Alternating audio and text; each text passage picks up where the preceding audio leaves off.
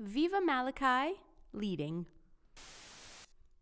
Hello and welcome to the Ignite Youth Podcast, the youth edition of our regular podcast over here at Waynfleet BIC. It's called Some Assembly Required. We are glad.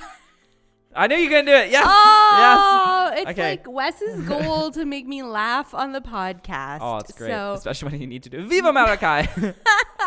mission accomplished Yep. for you. 2 points, Wes.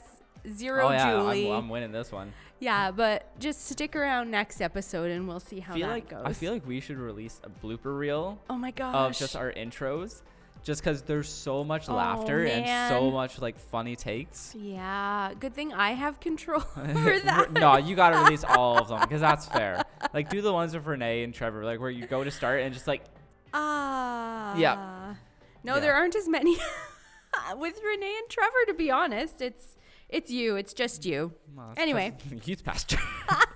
It's in the job description. It is. You need slight immaturity. Yeah. Yeah. Yeah. So, Viva Malachi. What is our friend Malachi up to today? So we're going to be talking about leading, actually. Cool. So we're going through Malachi 2, verses 1 through 9. And for anyone who missed last week, we're going to be talking about this is a little background. So this is Malachi continuing his oracle. So he just left off with, this dialogue between God and the Israelites kind of about worship. How they're not really doing worship well, or they're not doing it right. Yeah. So that's where we kind of jump in. So as Malachi continues his oracle, he leans even more into God's displeasure with the priests of Israel. That they're meant to be, the ones doing things. And verse 3 provides a stark visual of that as the prophet declares that God will take the dung from the offerings and spread it in their faces. Like this is very God's very displeased with the priests. Yeah. It's like, you guys are meant to be the ones that are meant to be, like you're the closest to me. Yeah. So it's really meant to be doing this. They're setting the tone and they're not doing a good job. But it sounds like the thing a loving God that we talk about would do, right? Yeah. Exactly. But I mean, when my kids misbehave. No, I'm kidding. no, okay. So this could be taken either as a direct insult and judgment from God because of the priest's actions. Another interesting take comes out of the fact that animal dung was regularly used to fertilize the ground and bring about life. The spreading dung in their faces where someone's teaching comes out of their mouth could have been metaphorical for needing growth and change to happen. So you have to understand the Jewish people, they love their metaphors. Yes. Like even Jesus speaks so many times in metaphors yeah. because he knows the Jewish people can understand that a different way. Yeah. Metaphors were huge for them. Well, because so much about Jesus and God and the spiritual, world is like just way beyond what So our brains metaphors can help handle. so well. So they help like put it in context for us, right? Exactly, yeah. So yeah, we're talking about that. And another important thing to consider for this passage is most likely it was directed at the priests of the day. The God's desire is that all of us would serve in that role. That God shared this desire of Israel as a whole in Exodus 19:6, it says, "You shall be a kingdom of priests and a holy nation." It's the same idea that Peter picks up in his letter. You also, like living stones, are being built into a spiritual house to be a holy priesthood, offering spiritual sacrifices acceptable to God through Jesus Christ. Everyone is called to know God and make God known because we're all priests in God's eye. We're all of importance in God's eye. Yeah. That means that we should pay attention to Malachi's words and take them seriously. Well, that's really interesting. Yeah.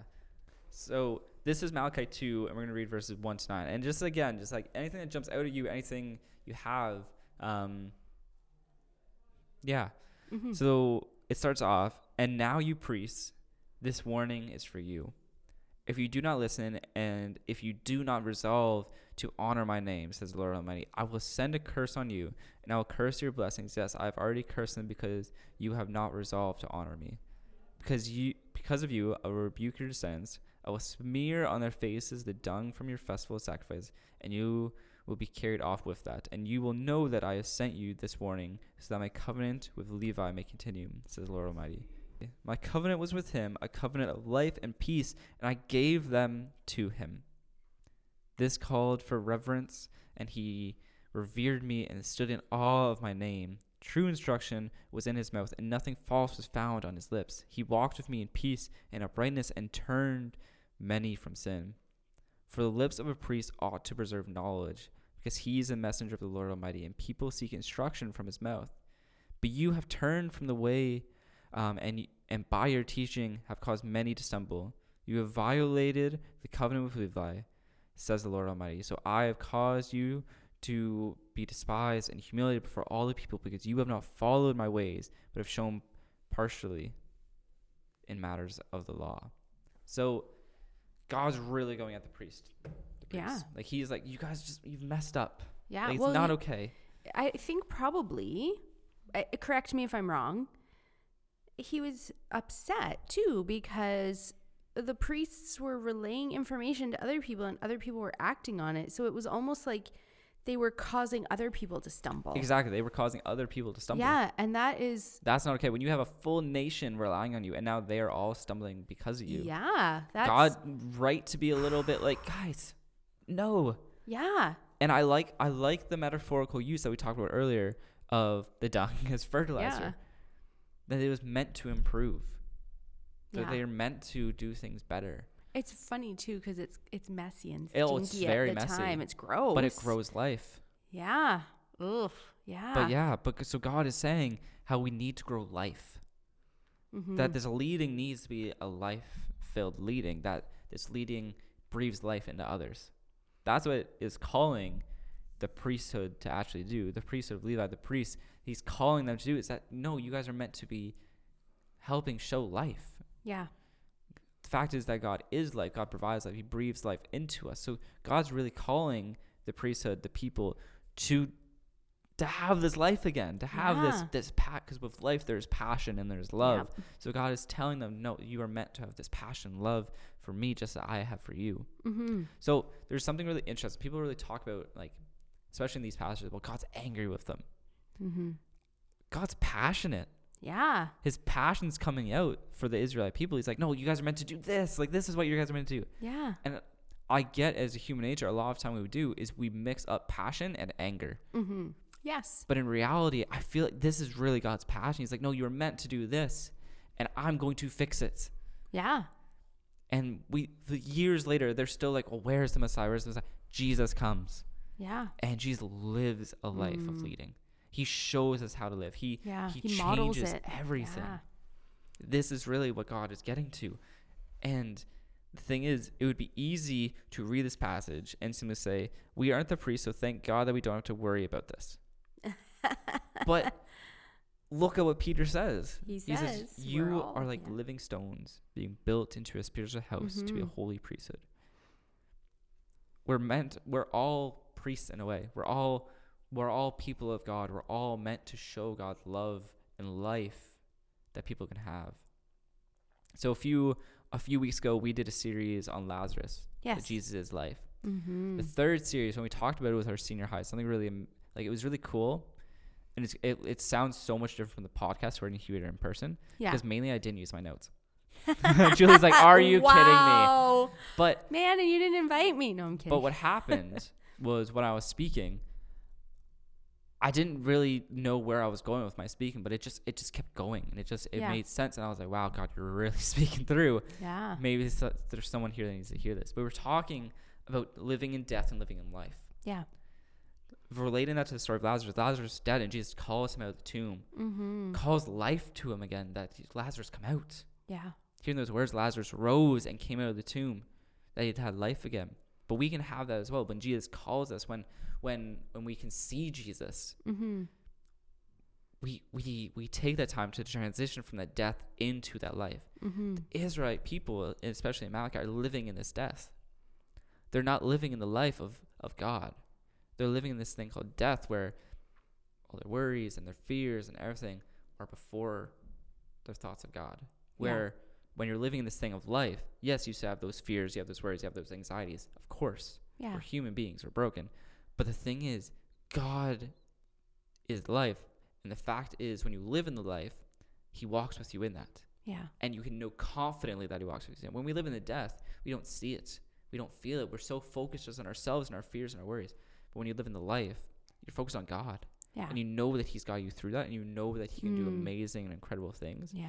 And knowing that he can overcome your worries and your fears and your anxiety and whatever you may be battling through, know that he will help you overcome that. Yeah. That's living in life, and that is living out that message of Jesus, and it's living out that idea of worship, the idea of leading, and it's following God to the truest extent that we can. It's living in life, trusting in Jesus. Yeah. Now, obviously, the Israelites at this time, they would have been like, who the heck is Jesus? They would have been like, who are you even thinking about? And he's like, hold the phone, he's coming. And the thing is, they still needed to put their trust in God to know that God is someone of love, because they can see it through all of their stories of Scripture. This is neat because it's like generations of expectation, right? Oh, like yeah. Generations of disappointment. And I can see now how if they're living under this, when they said, someone is coming to save you, a king is coming to save you, it makes a lot more sense why when Jesus was born, some people were like, seriously?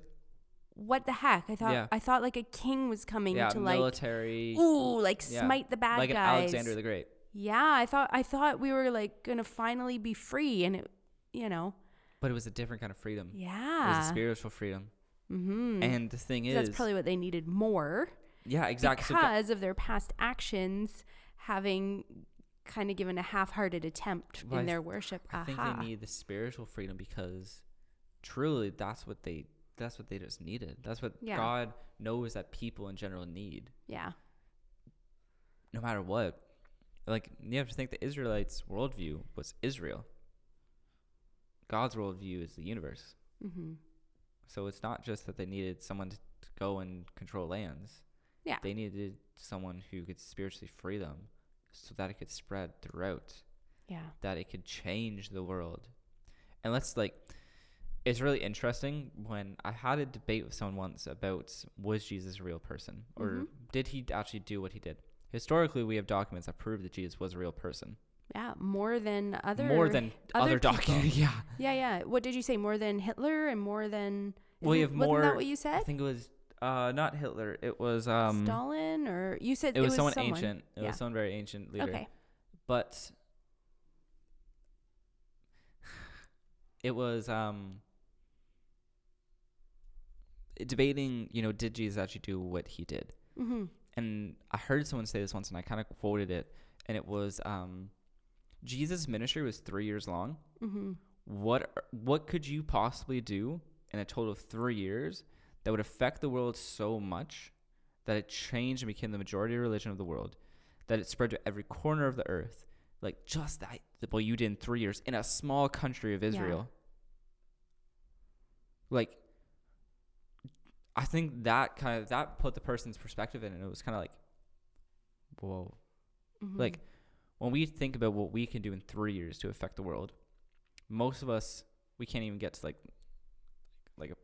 a singer or a pop star or a musician, that level. Oh, yeah. But the thing is, Jesus, of a small town of oh my gosh, I had a complete mind blank where Jesus was born. Bethlehem? Yes. I almost said Bethany. Bethlehem. So Jesus being born in Bethlehem, this small town, this small community, comes out of that as the Son of God, does all these miracles, amazing, dies and rises again. And you have testimonies of people saying this. And then that's spreading to Egypt, to Greece, to more of the Middle East, to around, and then into Europe, and then into Asia, and then into Africa. And then, like, it spread. And it wasn't like, how things happen and it spreads like wildfire and it's just everywhere instantly. It's viral, yeah. It wasn't something that was just viral. Like, it was something that grew and grew and grew and grew and grew. And it wasn't just over, the next century, this will be really big. Yep. We're 2,000 something years later. We still talk about Jesus. Yeah. Because he's so important. Because God is so important.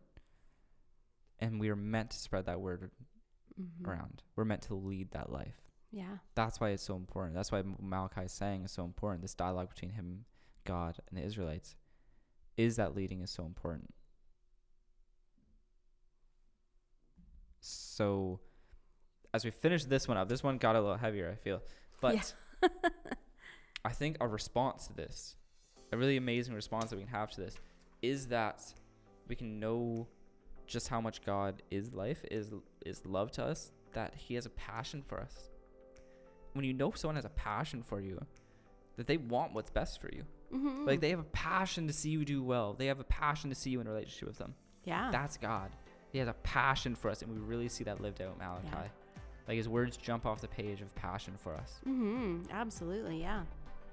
Awesome. Thank you, Pastor Wes. I'm looking forward to hearing more about Malachi next week. If you'd like to get in touch with Pastor Wes, you can reach him at wes@waynefleetbic.com.